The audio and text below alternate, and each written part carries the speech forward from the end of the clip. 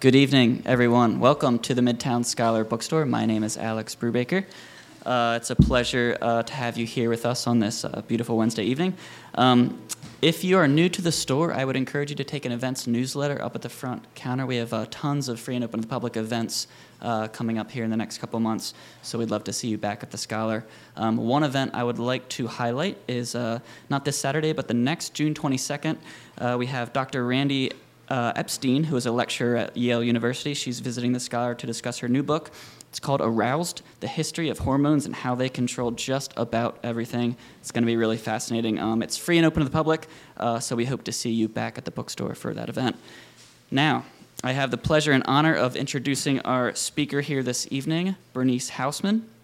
Bernice is the chair of the Department of Humanities at Penn State College of Medicine in Hershey. She is the author of Viral Mothers, Mother's Milk, and Changing Sex. Her newest book, which we are here for tonight, is called Anti-Vax, Reframing the Vaccination Controversy.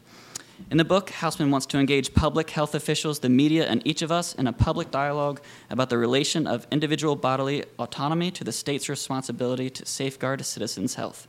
The book has received widespread acclaim across the medical community.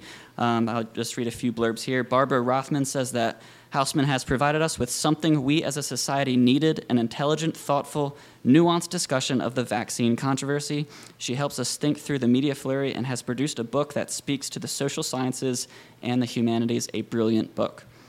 Elena Conis of the University of California, Berkeley writes that Anti-Vax is an intellectual journey into and across the cultural underpinnings of contemporary vaccination skepticism. Bernice Hausman, as author and narrator, is a masterful guide. Without further ado, please join me in giving a warm Harrisburg welcome to Bernice Hausman.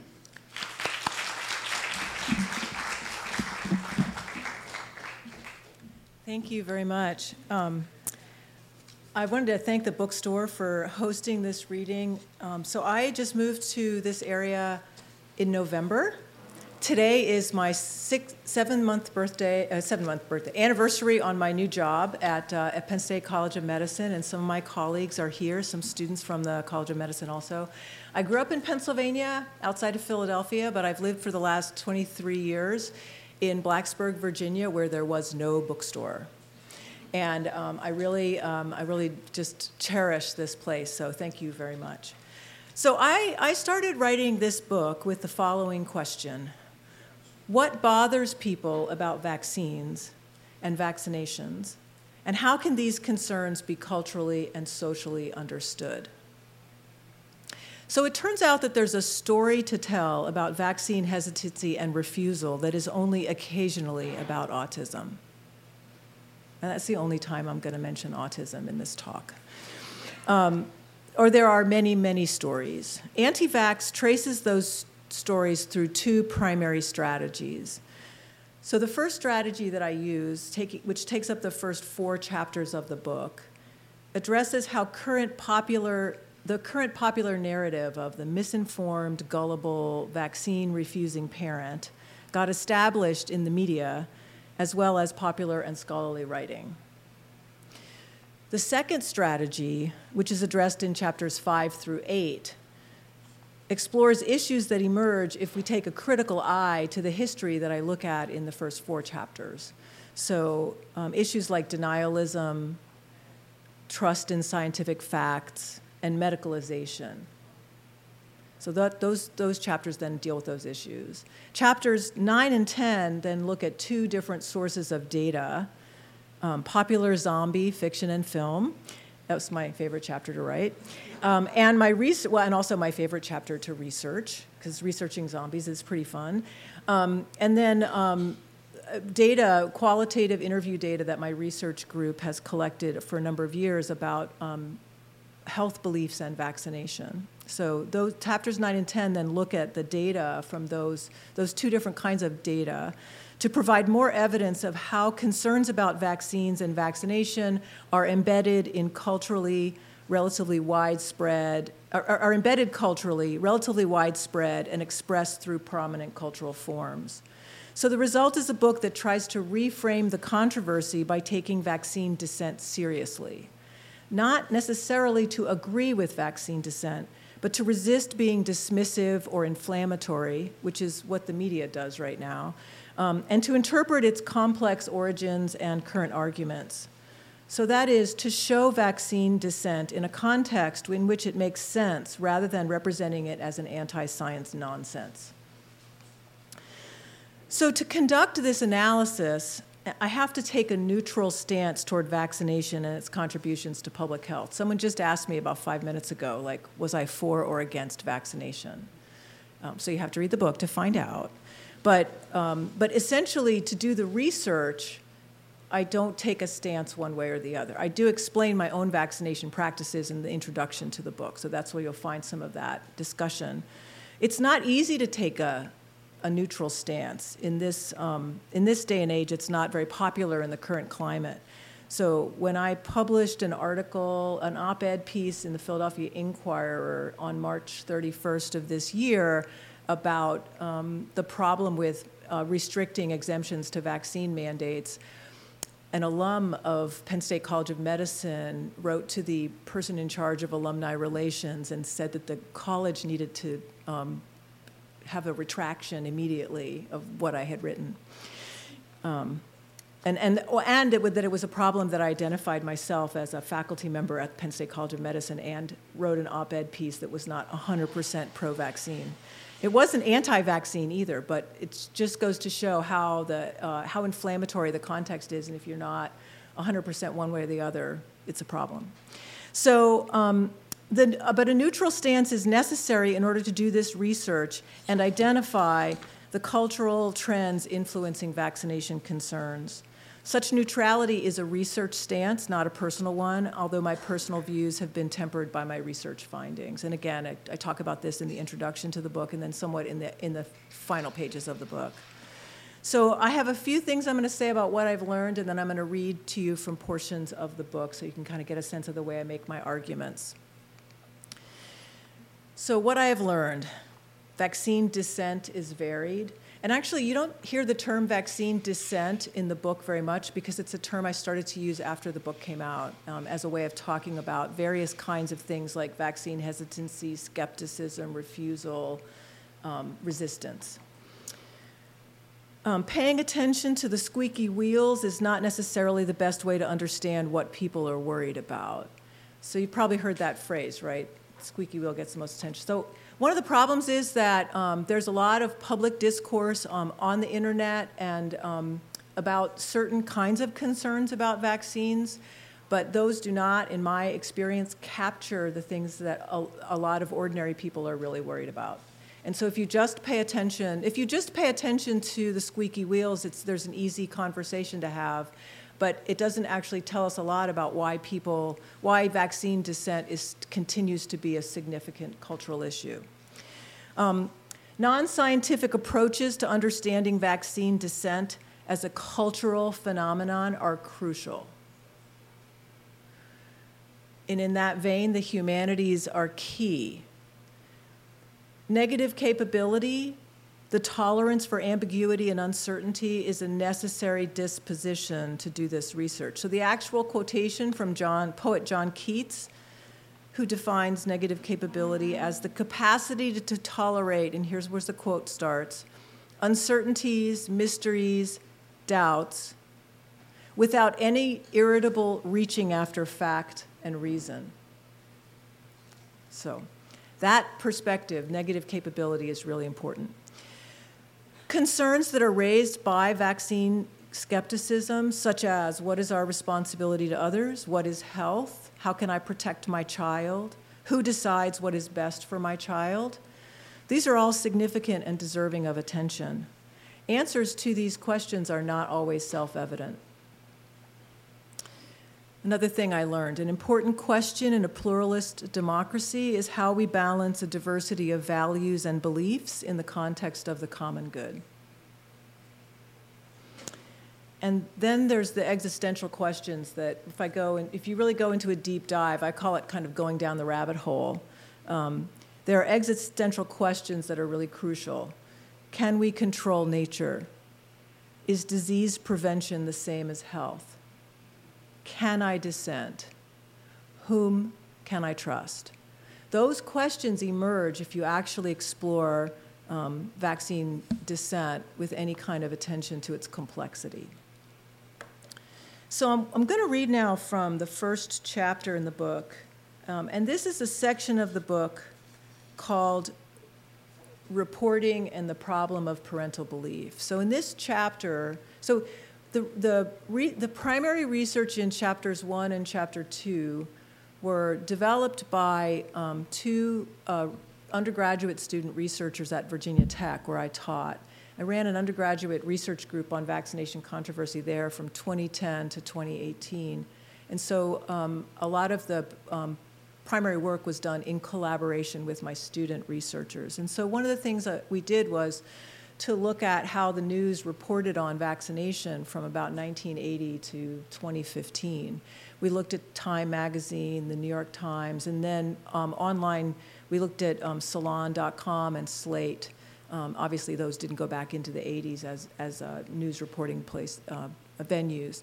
And so we created, so chapter 1 is a timeline of if you look at what happens in reporting on vaccination, you can see a kind of an ebb and a flow of concern, and you also see a lot of excitement and also a lot of concern about developments in vaccinology or the development of vaccines. The second chapter then goes back over that history and looks at the tone of reporting and traces how reporting became much more inflammatory after basically 2004, 2005. So this is toward the end of chapter 1. The title of that chapter is So What Bothers You About Vaccines? And the section is called Reporting and the Problem of Parental Belief. While stories of infectious disease dominated the news in 2010 to 2015, vaccination controversy itself became an inflammatory focus of reporting, as documented in the next chapter. One of the things that accompanied inflammatory reporting on vaccination was an increasing focus on voluntary non-vaccination. That is, reporting tended to focus on the vaccine debate itself, and when outbreaks of infectious viral disease occurred, voluntary non-vaccination tended to be mentioned as a primary cause. You see this a lot. We're in the middle of a series of outbreaks of measles in this country, as you probably know. There's over 1,000 cases of measles in this country, the largest number of cases since 1992, I think. And almost all the reporting in some paragraph up toward the front of the article, it will have some comment about people who voluntarily don't vaccinate their children.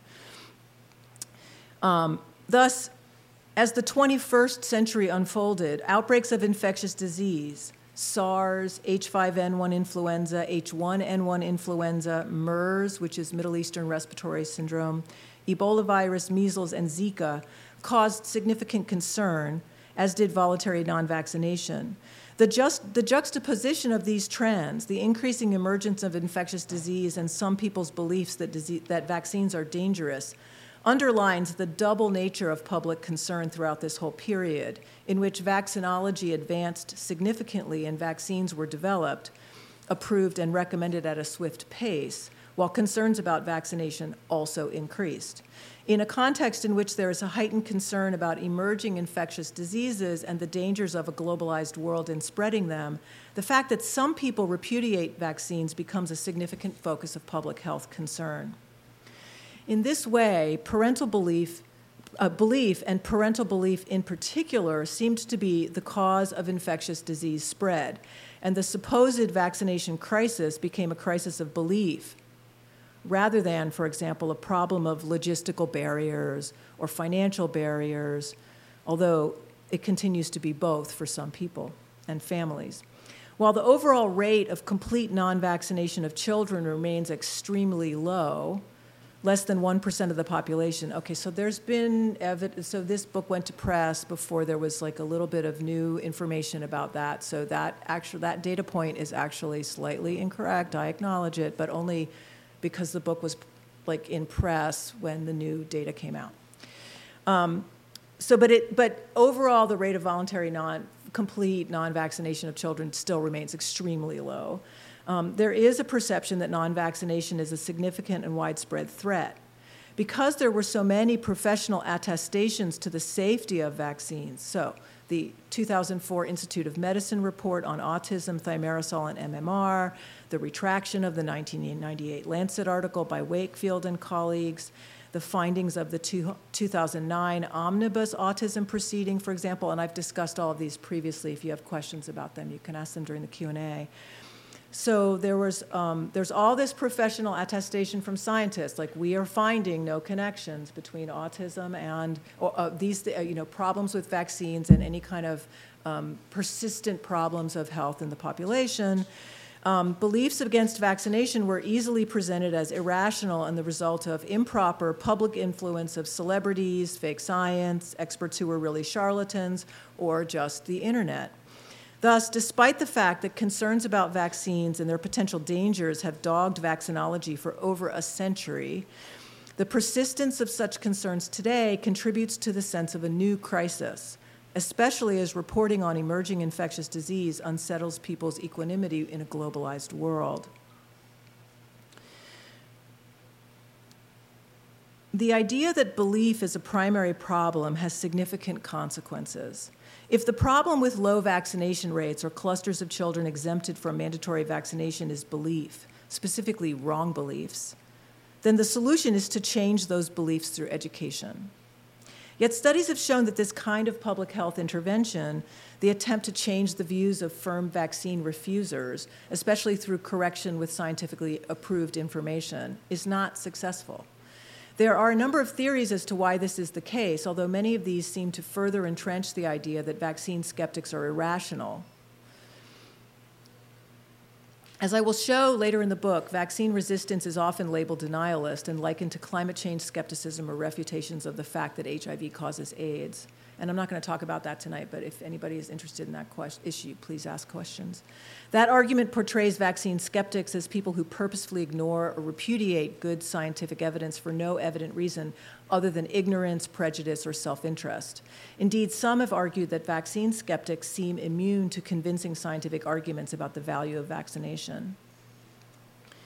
To make the argument that vaccine skepticism is a problem of belief and not, for instance, a problem of public health policy and practice, concerns about government overreach, fears about corruption in medical research and the development of pharmaceuticals, or the result of actual bad experience with vaccination, these other ways of possible framing vaccination concerns have to be discounted or obscured. News reporting is one context in which the public's views are framed and interpreted, and thus it is a primary venue for the assessment of what a particular trend means, what its basis is, and how it should be understood broadly. In addition, representations of vaccine controversy affect the ways we think about it and shape our responses to disease outbreaks. As published debates about vaccination became more and more focused on the problem of the non-vaccinating parent and the threat of the unvaccinated child, they left behind other concerns that had preoccupied parents and others in previous decades. This newer media focus reveals how the beliefs of non-vaccinating parents were targeted as a primary problem of national health. In the process, reporting contributed to the controversy rather than ameliorating or even really explaining it. Because of these trends, reporting on vaccination has done and continues to do a disservice to the American public. So I'm going to switch now and I'm going to look at this is the conclusion to the second chapter, which also looks at media reporting. So that section I just read was not the conclusion to the previous chapter, it was the lead up to it. So this kind of concludes, in some ways concludes both of the chapters. Vaccination controversy initially developed in a context that was not simply focused on fears of autism, although that is how the discussion is often framed now. My analysis confirms historian Elena Conis's conclusion that concerns other than autism have simply been left aside in the way that vaccination is treated in the media now. She reports, and so she has a book called Vaccine Nation that is really a great book published in 2014. I can't recommend it highly enough. It's a historical treatment of vaccine policy and the history of vaccination from the Kennedy era through to about the early 2000s. She reports that the vaccine autism story became increasingly frequent in the media as the 21st century progressed. Most important, in my view, is the significant earlier reporting trend that challenged scientists about their ethics, reliability, and results. So I talked about that earlier in this chapter. A reporting trend that simply dropped out of the publishing mix at a certain point. The concerns about shortages, soldiers, and various side effects also fell away, so that parental concerns about childhood autism appear to dominate the public sphere and are targeted as the primary reasons why vaccine skeptics don't vaccinate their children, as well as the primary problem with respect to vaccination in the country as a whole. There is some evidence that the rise of social media on the internet has affected reporting styles, as venerable news sources like the New York Times rely on website visitors to stay relevant. The advent of Twitter and Facebook as news sources influences the way that news is reported elsewhere.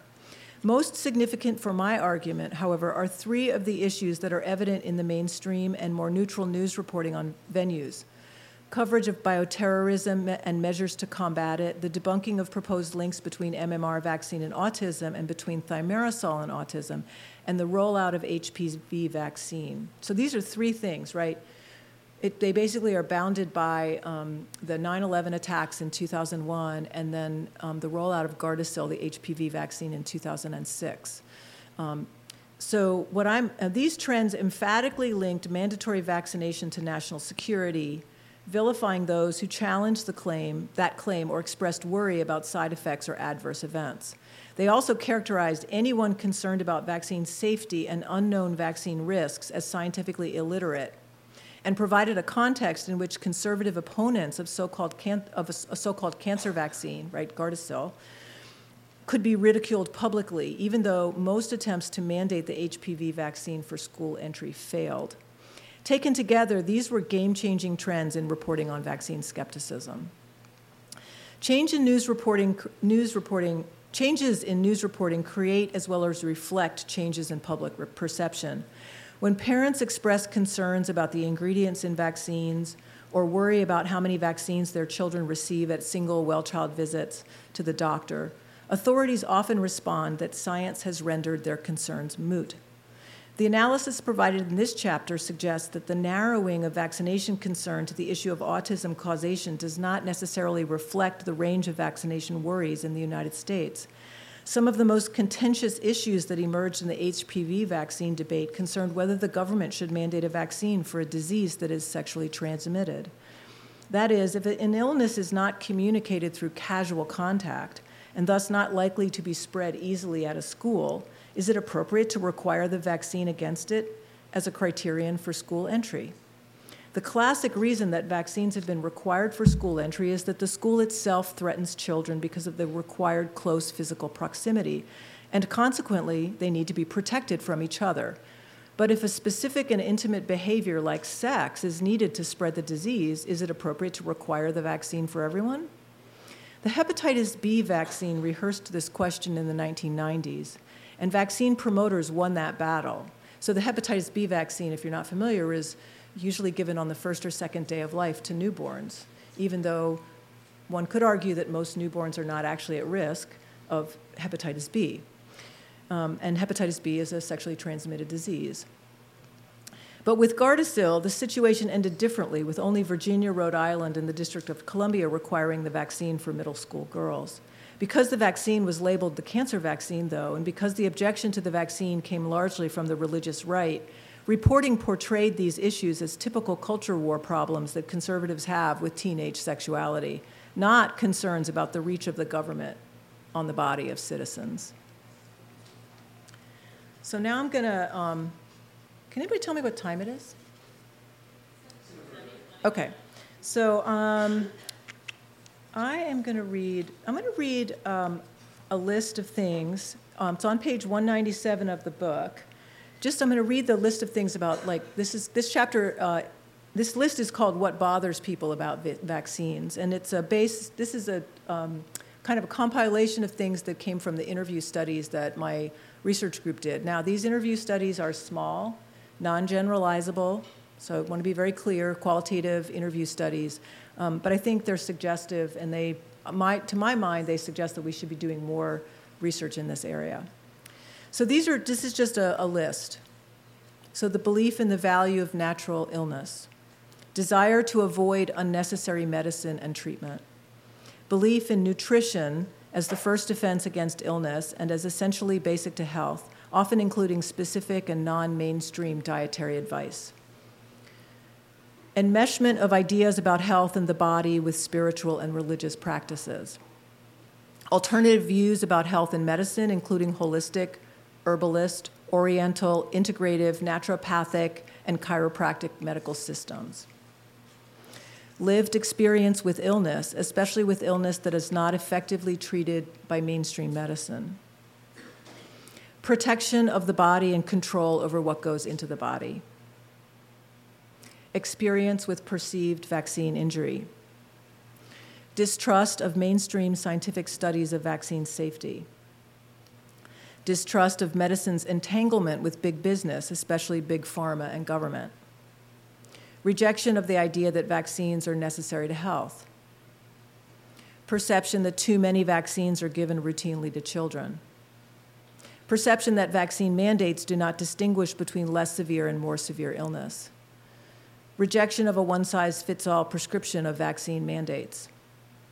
Belief that parental responsibility for child health involves deliberative decision-making about vaccination. Concerns about toxins in the environment, food, medicine, and household goods. Experience of being bullied by mainstream healthcare providers, primarily in birth experiences, but also in pediatric care. Responsibility to the community that involves not going out when sick. Global worries about how vaccination may change the world and children's futures. Perceptions of children as persons with rights over their own bodies. So given the time, I'm going to skip now to the conclusion of the book, and I'm going to read from the conclusion, just about a page and a half. Vaccination controversy, including the decisions of radical vaccine refusers, raises questions about the public role of resistors in a bureaucratic democracy, allowing another interesting link. So I've just talked about Virginia Woolf, so I'm making a reference here. It's like an interesting link back to Virginia Woolf. And if you're interested in that question, you can ask during the Q&A. So the idea here is that there are questions about the public role of resistors in bureaucratic democracies. Those who fashion themselves as vaccine safety advocates argue that they are acting as whistleblowers, revealing significant deficiencies in the licensing, recommending, and mandating of vaccines by federal and state bodies. Most of the vaccine skeptics that my research team has interviewed simply opt out of the system, either formally or informally, using their actions to articulate disagreement with immunization laws. How are public health decisions made in a bureaucratic democracy? The distrust apparent in our interview data, as well as published work on vaccination, demonstrates that the existing system does not engender trust in some people. As I have argued, promoting science and its data in favor of vaccination does not create trusting vaccinators out of skeptics, at least not the ones that we have spoken to, even though most of the people we have interviewed are not full-on vaccine refusers. The distance of most ordinary people from the agencies and committees that deliberate about vaccine licensure and approve vaccination recommendations is one way to characterize the problem. While the lengthy research protocols and licensing approval process are meant to ensure trust in the system, the obscured bureaucratic processes seem to make many people less trusting, especially when exposés show that many of those involved in decision-making are also insiders, either vaccine inventors or industry experts. In other words, the way that large democracies work through legislative and bureaucratic mechanisms, both of which are often seen to be influenced improperly, is an obstacle to creating more trust in vaccines and vaccination recommendations. In the United States, at this writing, there is not a lot of trust in government. I think that is still true today. It is not only political partisanship that is the problem, although partisanship contributes significantly to this lack of trust. It is that ordinary people do not see how their experiences and their views are represented in government decision-making, which is perceived to be dominated by elites. And this problem raises the question of how decisions about issues of public health, which are dependent on scientific evidence, are to be made in ways that the public accedes to. It is one thing to mandate clean water for all residents of a city and to clean up reservoirs and create sewers. It is quite another to demand that all citizens be given shots to keep them well? To what extent are citizens able to make a case for their points of view when their bodies are on the line? These questions go to the heart of modern forms of government and their promises to promote the welfare of their populations. Michel Foucault's later career was dedicated to understanding the origins of these problems in the 18th and 19th centuries. Current public contestations over vaccination represent one way that these questions and the problems that they point to are made manifest. They reveal the nodes that draw together democracies and modernity in the dreams of self-government, independence, and triumph over nature. They demonstrate that techno-scientific modernity and democratic decision-making do not necessarily go together, especially when people feel that technoscience is aligned with big business and profit-making and not dedicated to the real well-being of ordinary citizens. Stories of viral pandemics and the zombie apocalypse alert us to concerns that go beyond predictable worries about meddling with dangerous microbes. They expose more basic anxieties about whom we can trust when the chips are down. Bureaucrats do not come off well in these depictions of the end of the world as we know it. Instead, the heroic actions of the few who are willing to buck the system usually save the day. Going rogue is a valued tradition in American culture. It is not unusual that some individuals choose to do so by avoiding or actively resisting state compulsion to vaccinate. So that's where I'll stop, and we can start our conversation. Yes. We're going to transition to the audience Q&A portion of the event. So if you have a question, just raise your hand, and I'll come around with the mic. Yes. Thank you.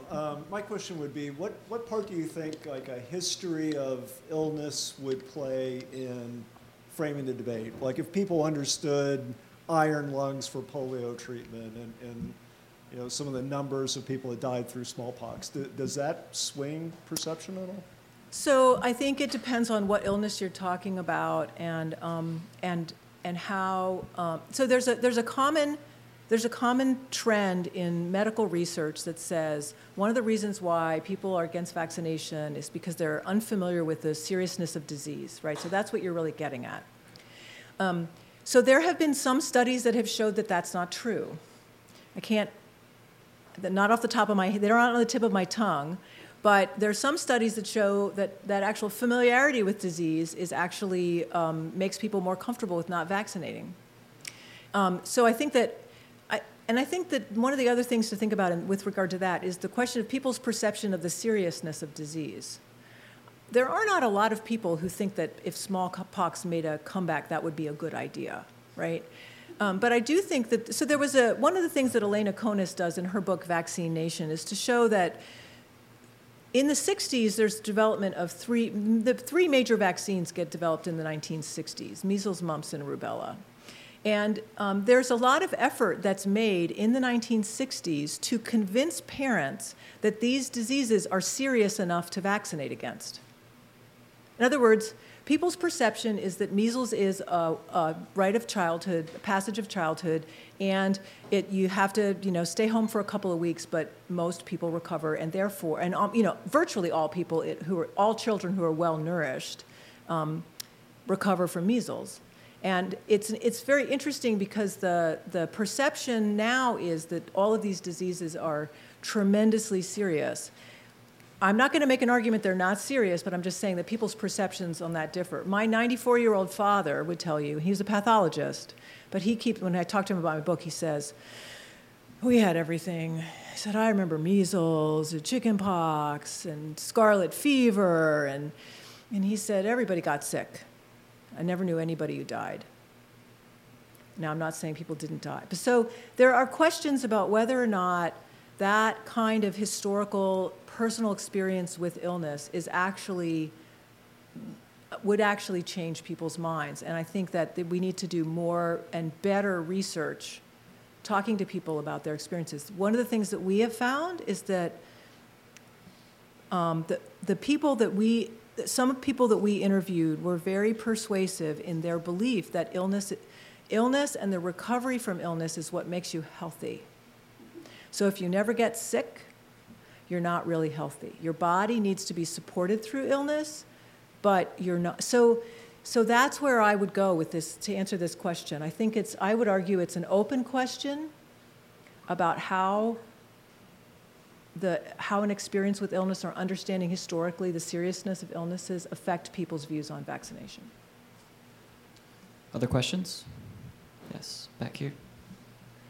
Hi. So I've always seen these pictures, maybe you've heard of them too, that are, people almost frame them in their offices, sometimes often physicians saying, don't confuse your 15-minute Google search with my 4 years of medical education.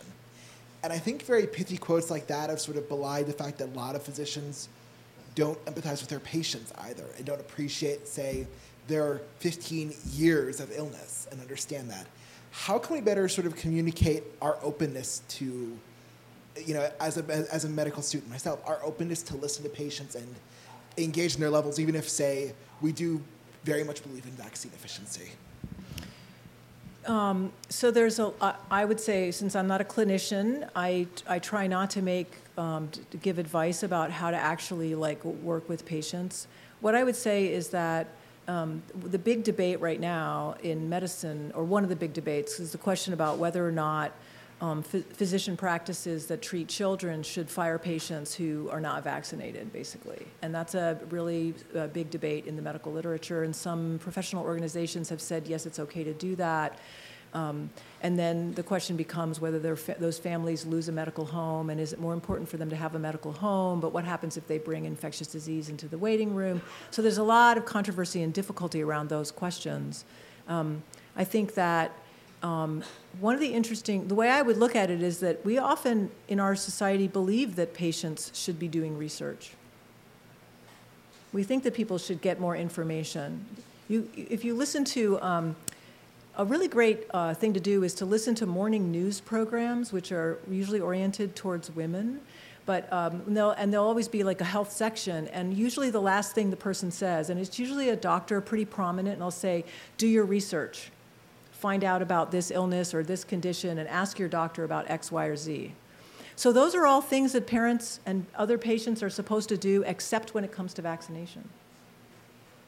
So I think that what I would say is that one of the most important things that I look for in a physician is someone who is not going to sort of do that double talk, right?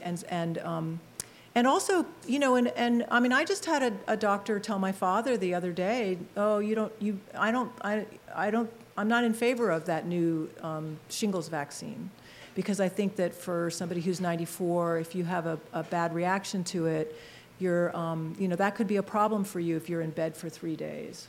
Well, that was really interesting to me. So that tells me that this particular physician is discriminating about my particular father's conditions and what would be a good decision for him or not. So that was to be the other thing, is think about the specificity of your patient's experiences and them as people, and how their beliefs or ideas about vaccination fits in with everything else you know about them.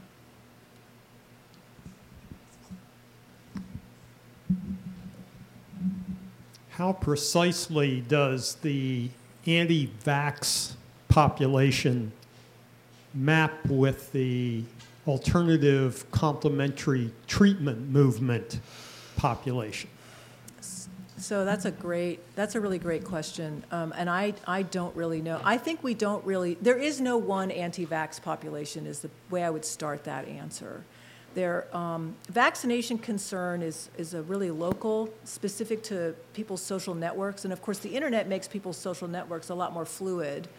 But in a lot of ways, you have a lot of different communities. Historically, and I think this is the case today, historically there have been two large, diverse, but nevertheless kind of distinguishable kinds of groups that oppose vaccination. And by historically, I mean going back to like Britain in the 19th century when there were riots against the compulsory smallpox vaccination laws.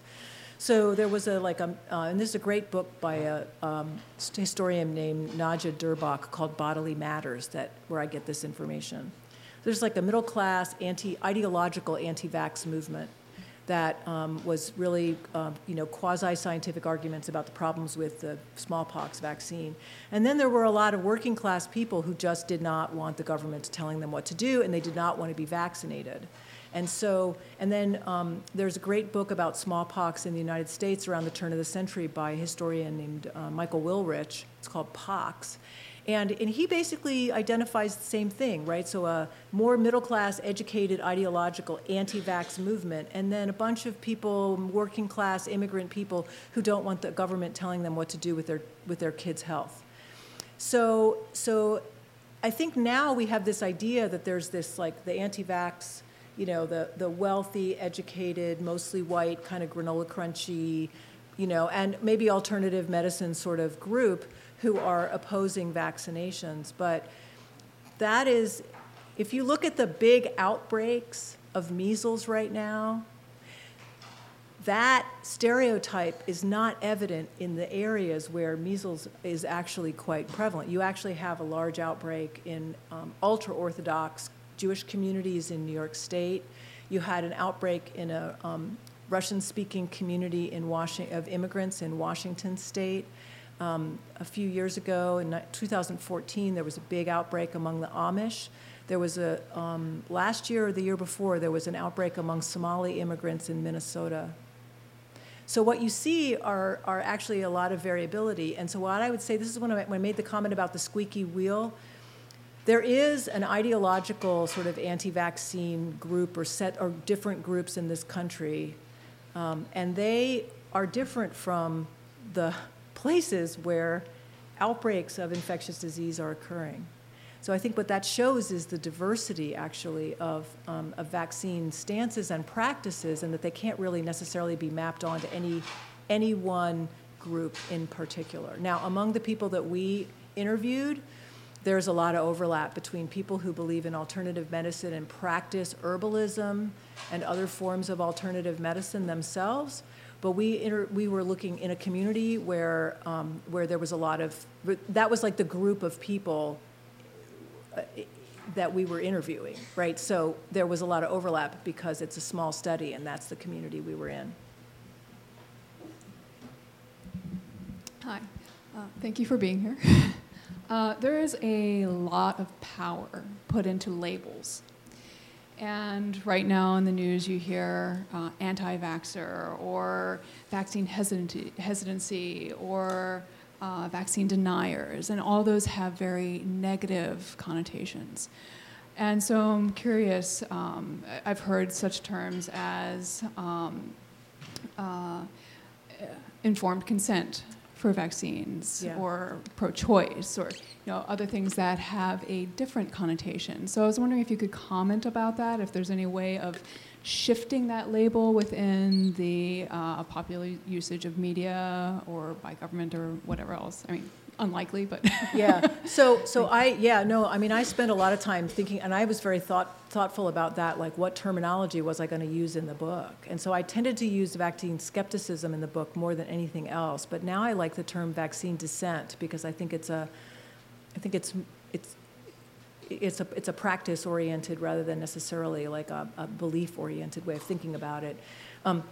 I have a chapter in the book about denialism and the problem of thinking about vaccine dissent as a form of denialism and what it means when you call somebody else a denialist, because I think that's a particularly, those are like fighting words, basically. And so I agree. I think the issue of terminology is really, really important.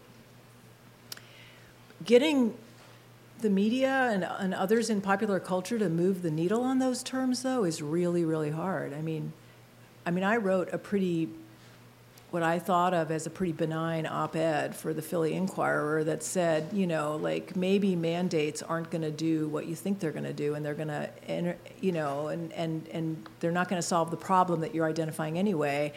And it was like, you should have read the comments were unbelievable.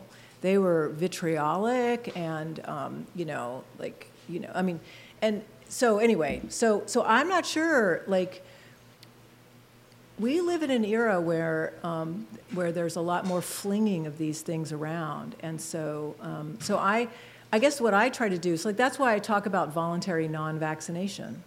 It seems like a pretty neutral term. I mean, it's a mouthful, right? But but it's very explanatory, right? People who are voluntarily not vaccinating themselves or their children, and so I try for that kind of neutrality, and I think that if we all tried for that kind of neutrality, I think it would be helpful because I think a big point, right, for my work is to figure out, so outbreaks of infectious disease are serious and need the attention of public health. And we need people who work in public health to have good relationships with the communities that they serve.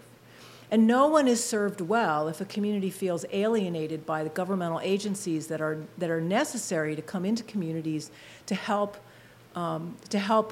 contain outbreaks of infectious disease, give good health care advice, tell people how to handle. I mean, there are outbreaks of pertussis in this neighboring community to where I used to live, and we spoke with the public health workers, and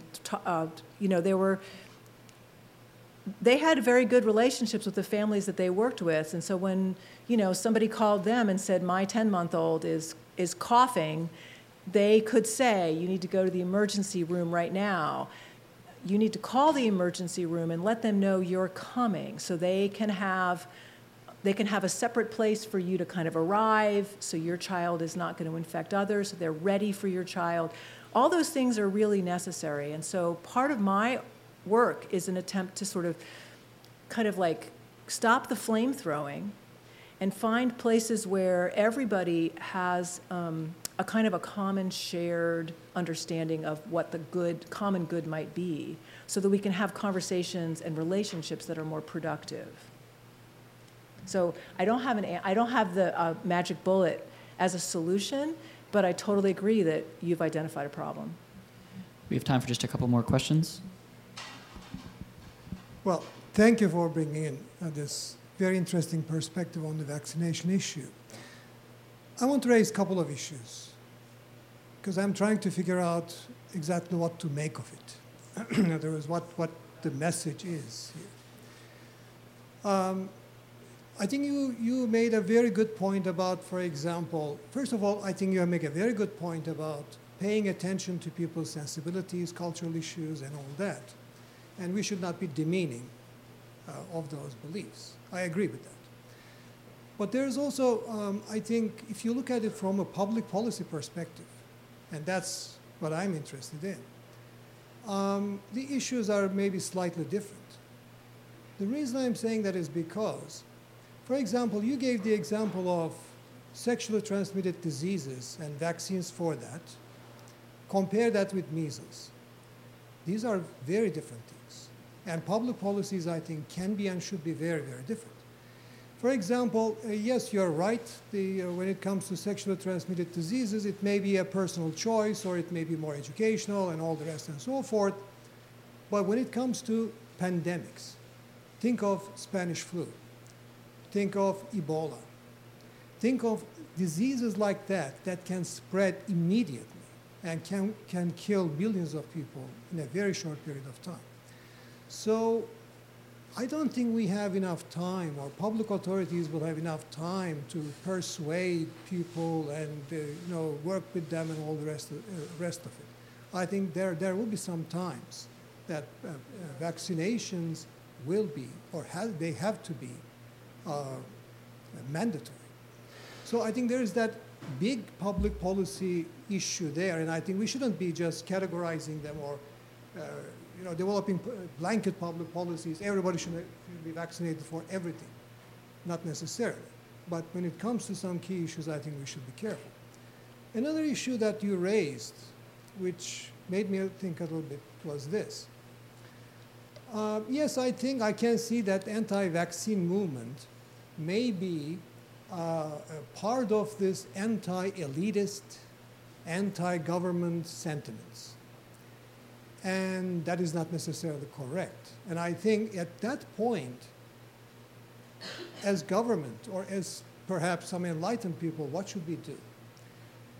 First of all, I think we should not conflate bureaucratic decision-making with scientific inquiry.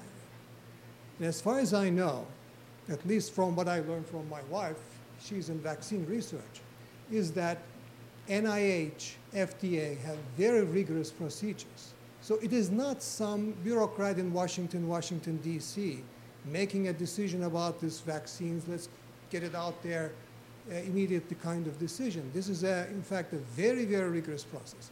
Now, if people have some misunderstandings about that, that's bad. I mean, yes, as much as I would like to respect everyone's opinion, that is wrong, essentially wrong.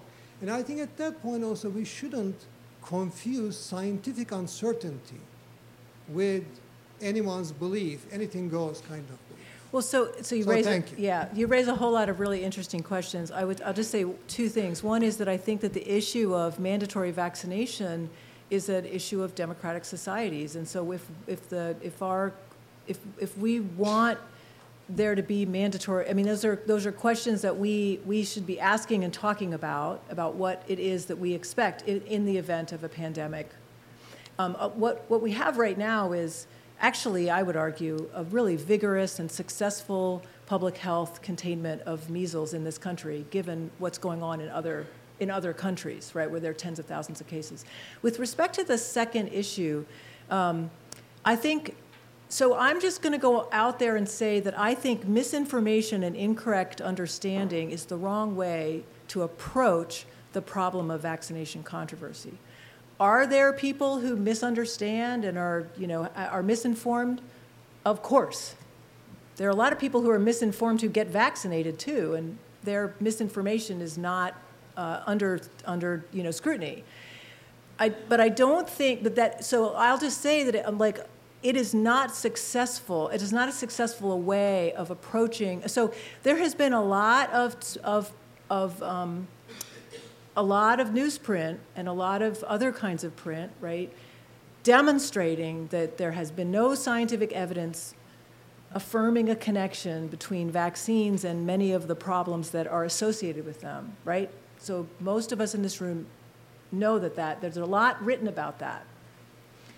What I'm interested in is why that information has not changed many people's minds.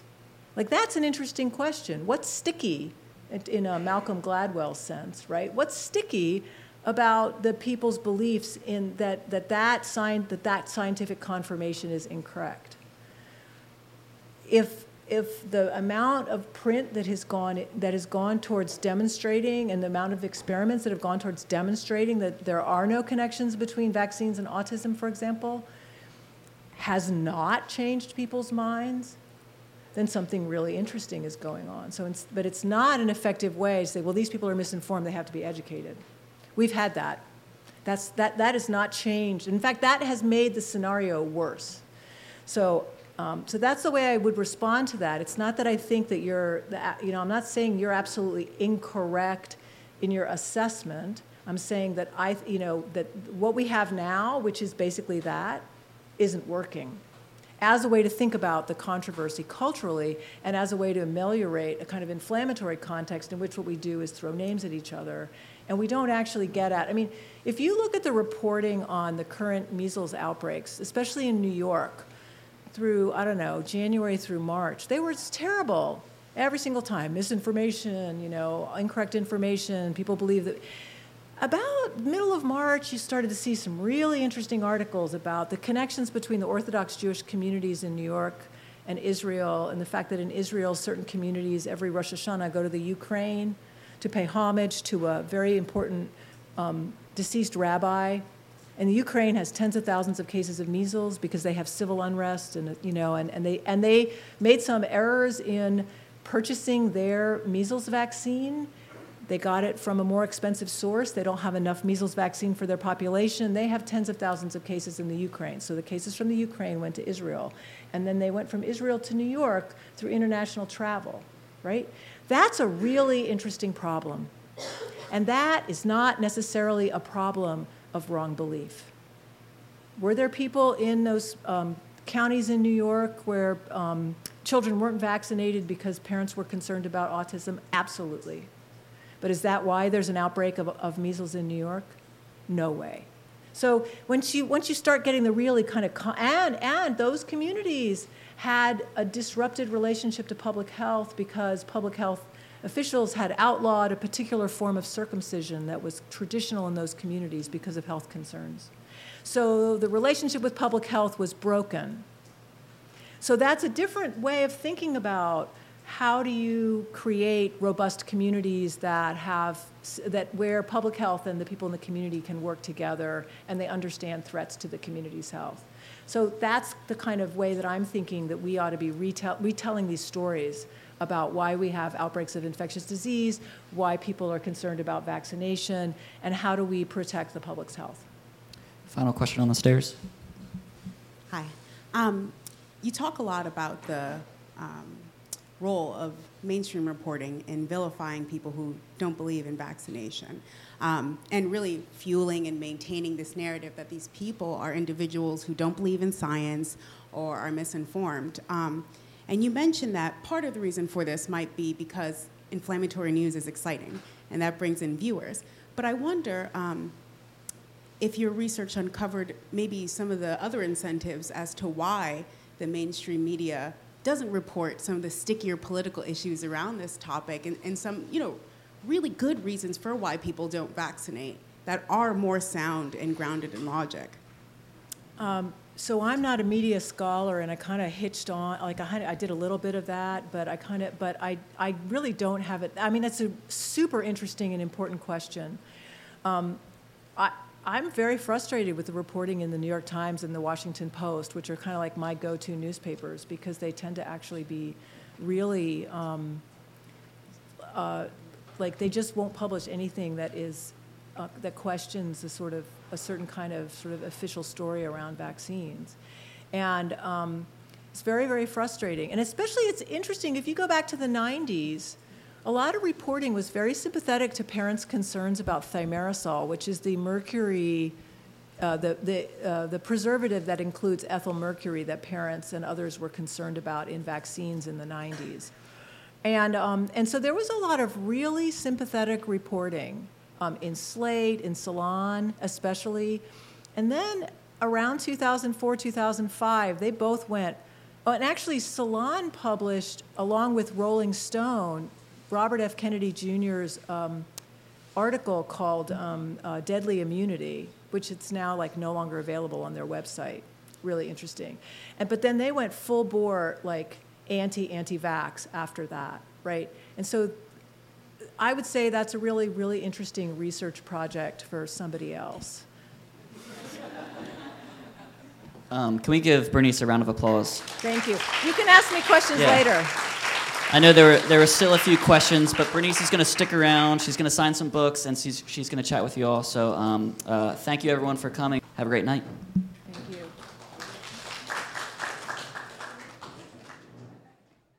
You have been listening to the Midtown Scholar Bookstore Author Reading Podcast. Please make sure to hit the subscribe button to keep up to date on all our newest author talks. After every event, there are limited quantities of signed copies of the featured books. Don't forget to grab your copy today. If you would like more information on Midtown Scholar Bookstore, please visit midtownscholar.com. The Midtown Scholar Bookstore Author Reading Podcast is a free podcast and does not own the rights to any of the readings.